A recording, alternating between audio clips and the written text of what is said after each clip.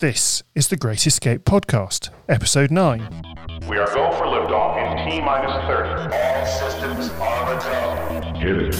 And today I'm talking to Michael Cordova, Managing Director of the Floating Point Centre, a flotation centre in near Reading in the United Kingdom, and we'll find out all about what floating actually is, because that's probably going to be the first question I'll ask. Michael and I met in, I think, about 2014, just as he was beginning the process of thinking how to leave his corporate life and go floating. Michael, welcome to the podcast. Thanks for having me on, Stuart.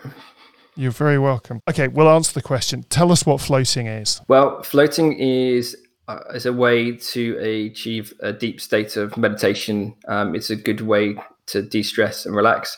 For many of those, I guess, that haven't seen a float tank or float pod before, they're getting there's more and more of them appearing all over the world. But essentially, they're a giant pod. They're about the same size as a family car, so about 7 foot long by about 6 foot wide, filled with about half a ton of Epsom salt and about 1,000 litres of water that is heated to skin temperature.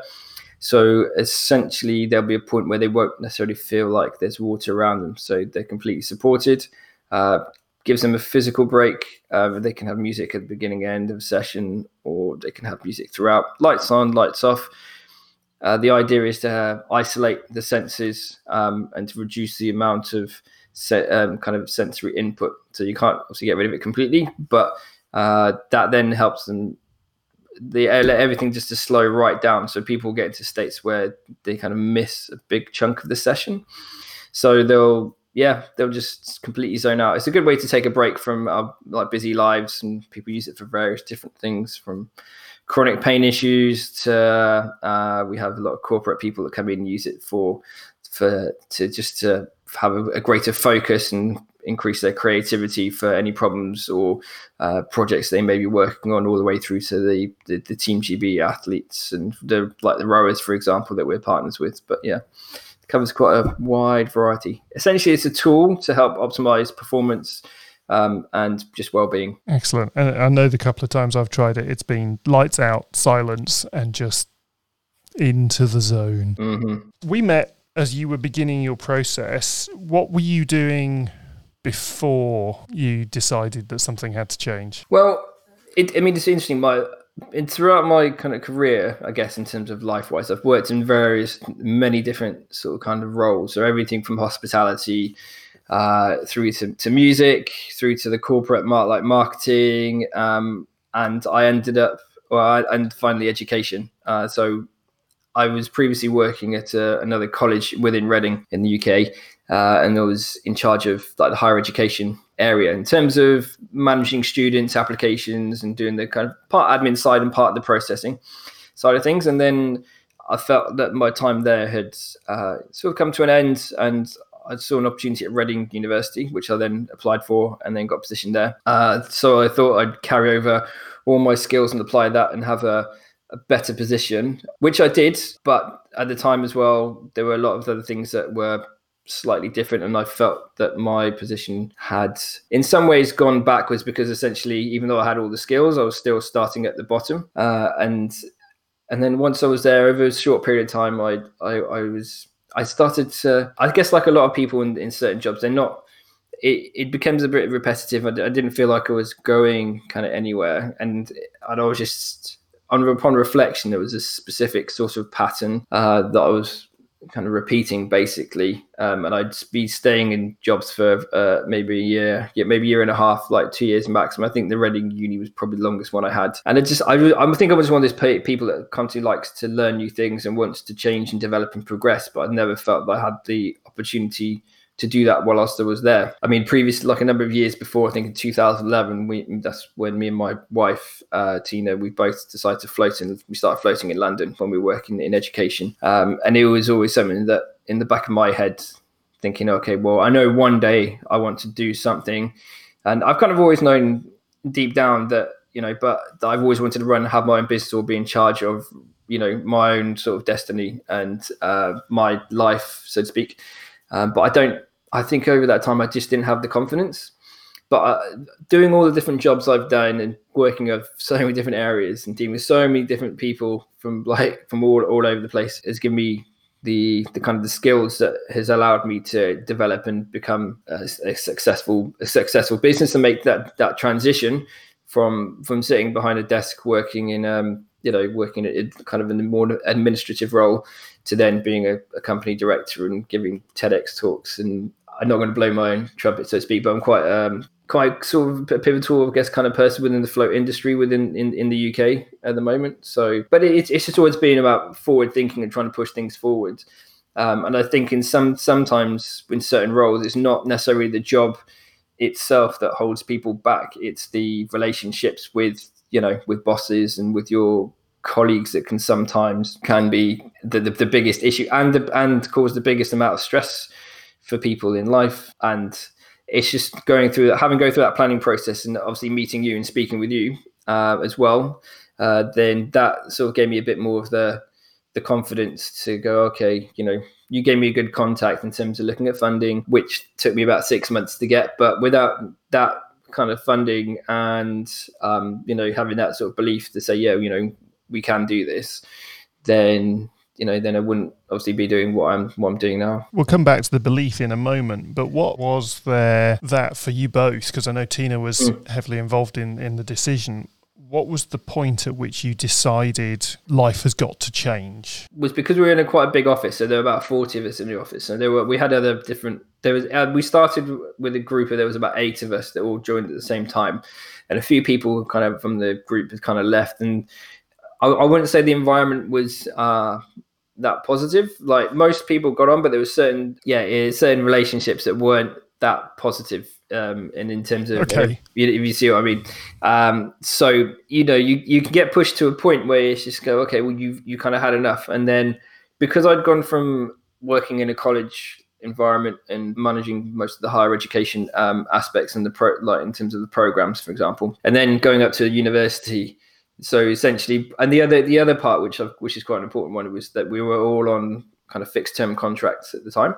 So I think in my head anyway, from when we started, we had like supposed to be 2-year fixed term. So I think in my head, I kind of started thinking, okay, well, what am I going to do next? Because obviously this may not be permanent. And then by the time I made my decision, go, okay, so I'm not getting any younger, and I thought, well, now's the time to, if I don't do it now, I'm never going to do it. And luckily, obviously, me and Tina were very good and strong together, and we'd saved up some money as well.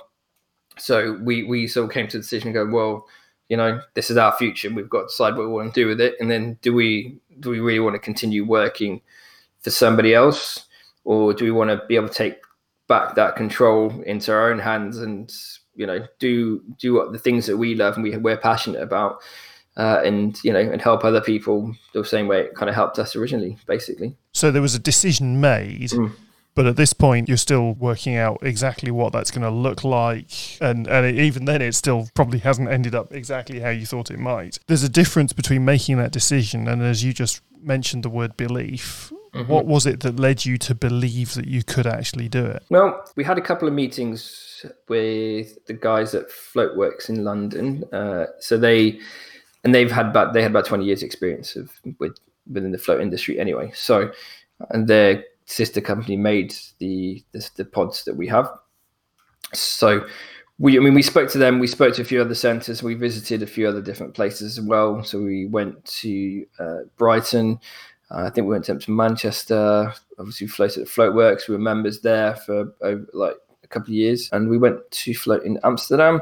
So we floated various different places to sort of test out and see how they all worked. I think the biggest thing was just because we've been floating for a while, I think we had a good sort of knowledge and understanding of how it worked. And most things in terms of business wise are all, if you can get the systems in place, then, and you have a good understanding of your products and you're passionate about it, it is possible to be successful. I mean, we haven't spent that much money in terms of marketing wise and what have you. We've grown year on year for the last 4 years. To say tomorrow's our fourth birthday, but yeah, it's been an interesting journey.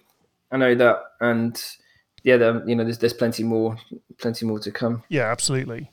And I suppose there's a sense in which you had already decided what it was that needed to change. You just needed to set off down that road. You knew that you were interested in floating, and you wanted to be running a business together rather than being employed by other people. And obviously then the idea of running a float centre between the two of you seemed like almost a logical conclusion. You'd think so. It's quite a crazy one, because obviously the floating was quite niche. I mean, when we started in 2015, there were probably half the amount of centres there are now. So in the last 2 years since we've opened, the amount of centres has pretty much doubled, really, in the UK. It's still a niche. It's still a very niche market. The thing is, both of us quite enjoy a challenge, and it's always about learning new. For me, it's about learning new things, and I think because of the skills I have and having worked in kind of high-end hospitality, working in the admin side of things, I did a degree in marketing, and I've been worked in marketing, and I think it's just a combination of various different things. All the skills I've pulled over the years, and I've worked as a DJ, and I've been playing in front of 500 people every week for like a year, and so knowing how to interact with people and I'm very one of these people who looks at the small details. So the small details are probably one of the most important things for me, and that goes the same for my own personal life as well as obviously with business as well. So if you can get the small little things right, they obviously add up to the big things, and hence why I managed to do it. I wouldn't get into the business of doing floating for making a lot of money, put it that way. But I mean, we're doing it to obviously to help people and just try and change people's lives basically, and to make a difference. Yeah. On that subject though, are you making enough to live? Yes. Yeah. No, we did. Yeah. I mean, we're definitely. I'd say we've grown significantly since we've opened. I mean, once we come up to our next year 5 next year, we'll be in a even stronger position. But yeah, I mean, we're doing fine at the moment. And obviously we've got some new addition on the way in the near future.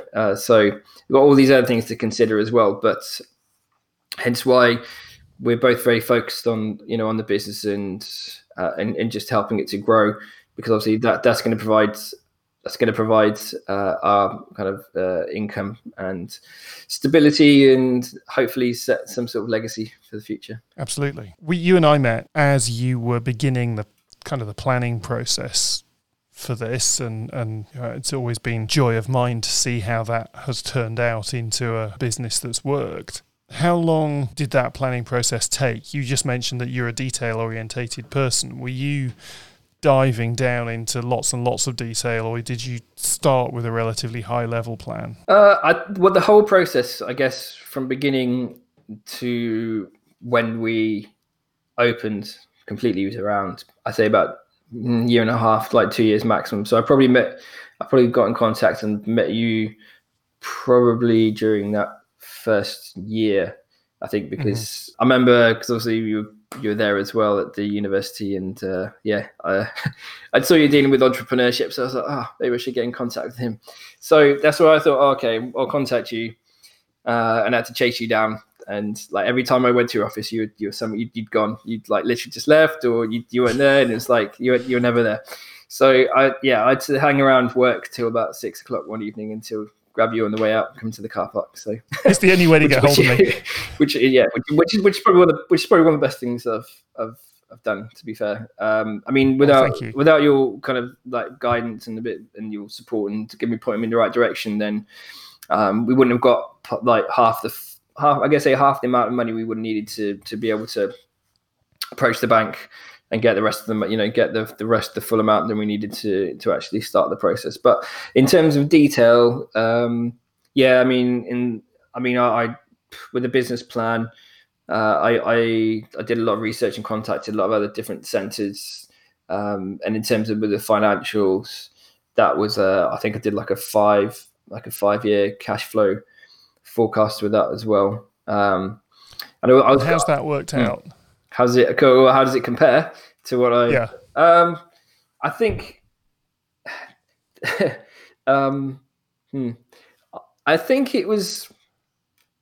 I think it was more or less there. I think the first you can kind of be a bit more.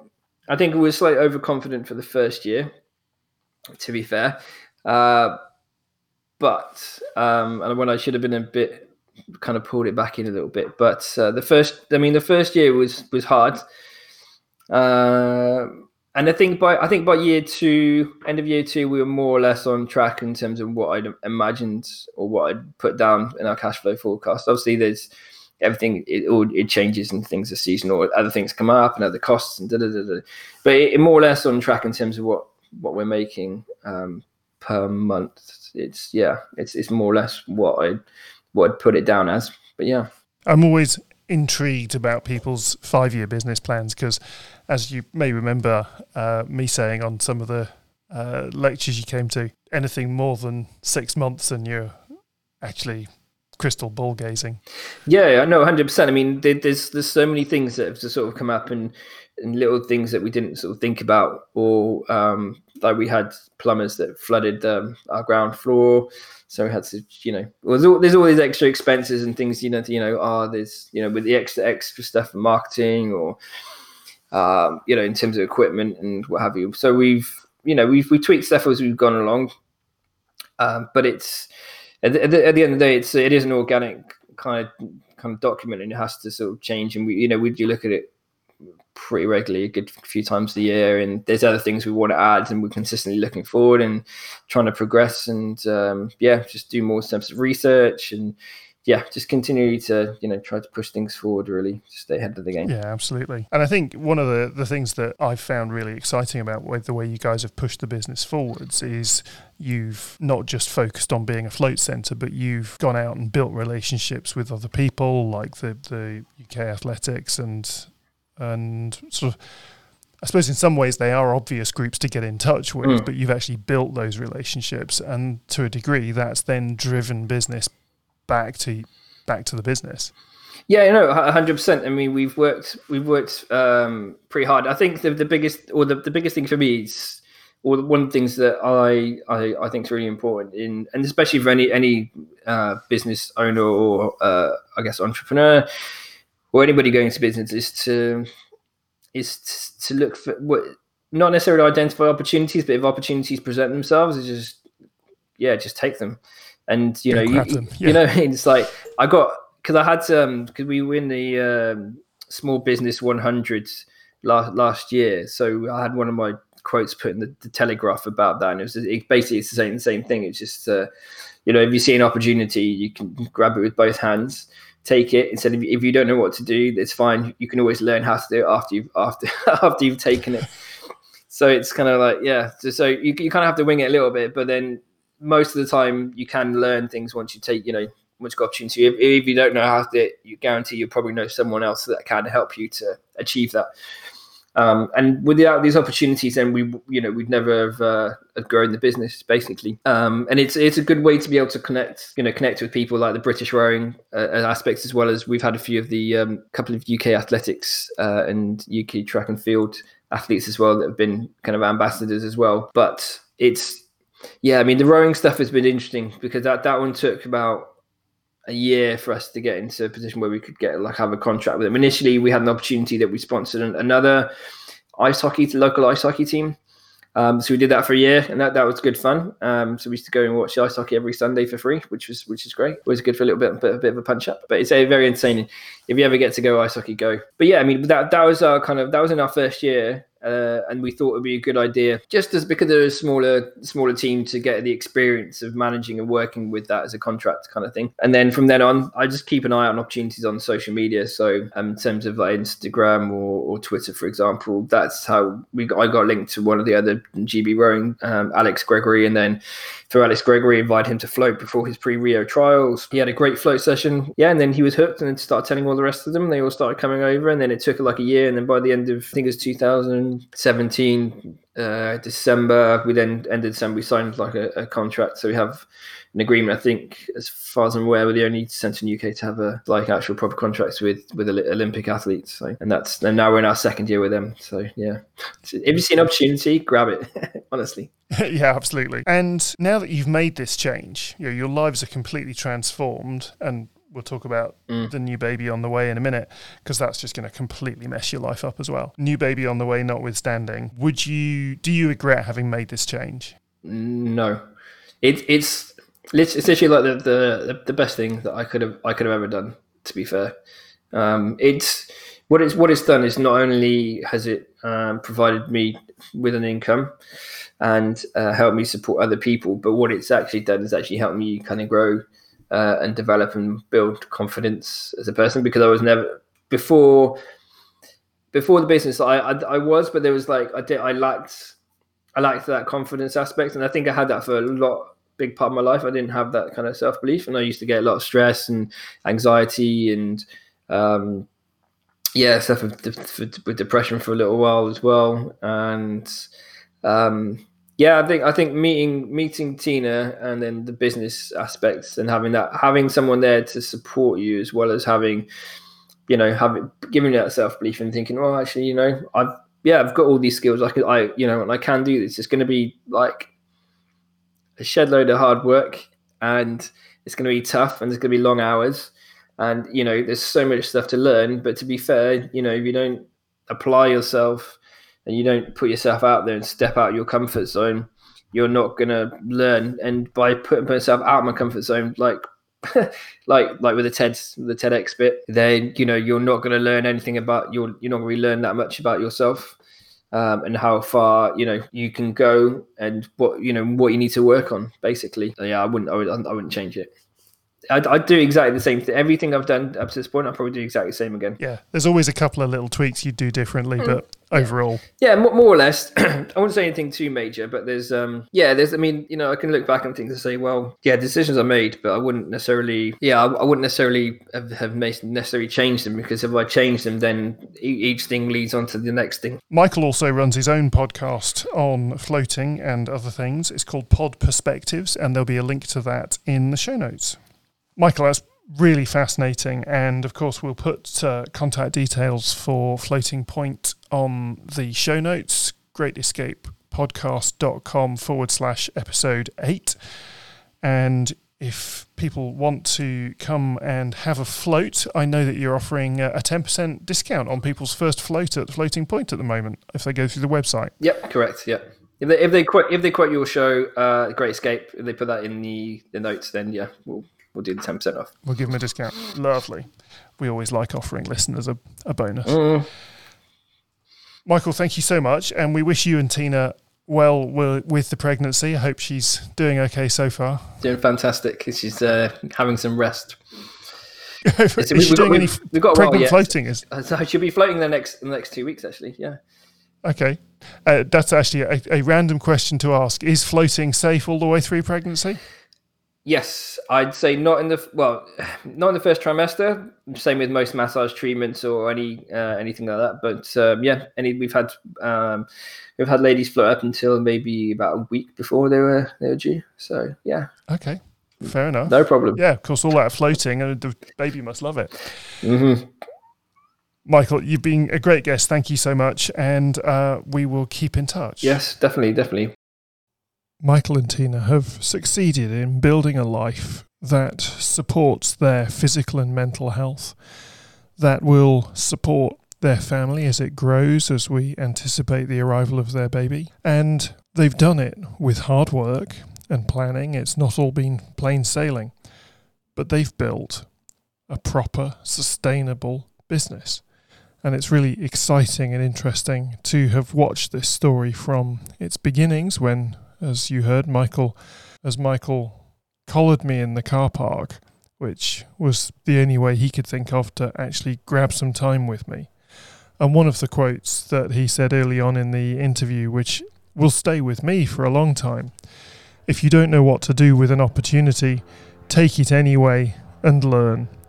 If you've enjoyed this episode, please do leave us a review, like and subscribe to the podcast, and get in touch. Pretty much everything, either at Stuart L. Morris or Stuart at greatescapepodcast.com. Drop me an email and let me know what you think of the podcast, what sort of subjects you'd like me to cover in the future, and if you know somebody who has a great story of escape, then do let me know. Talk to you soon.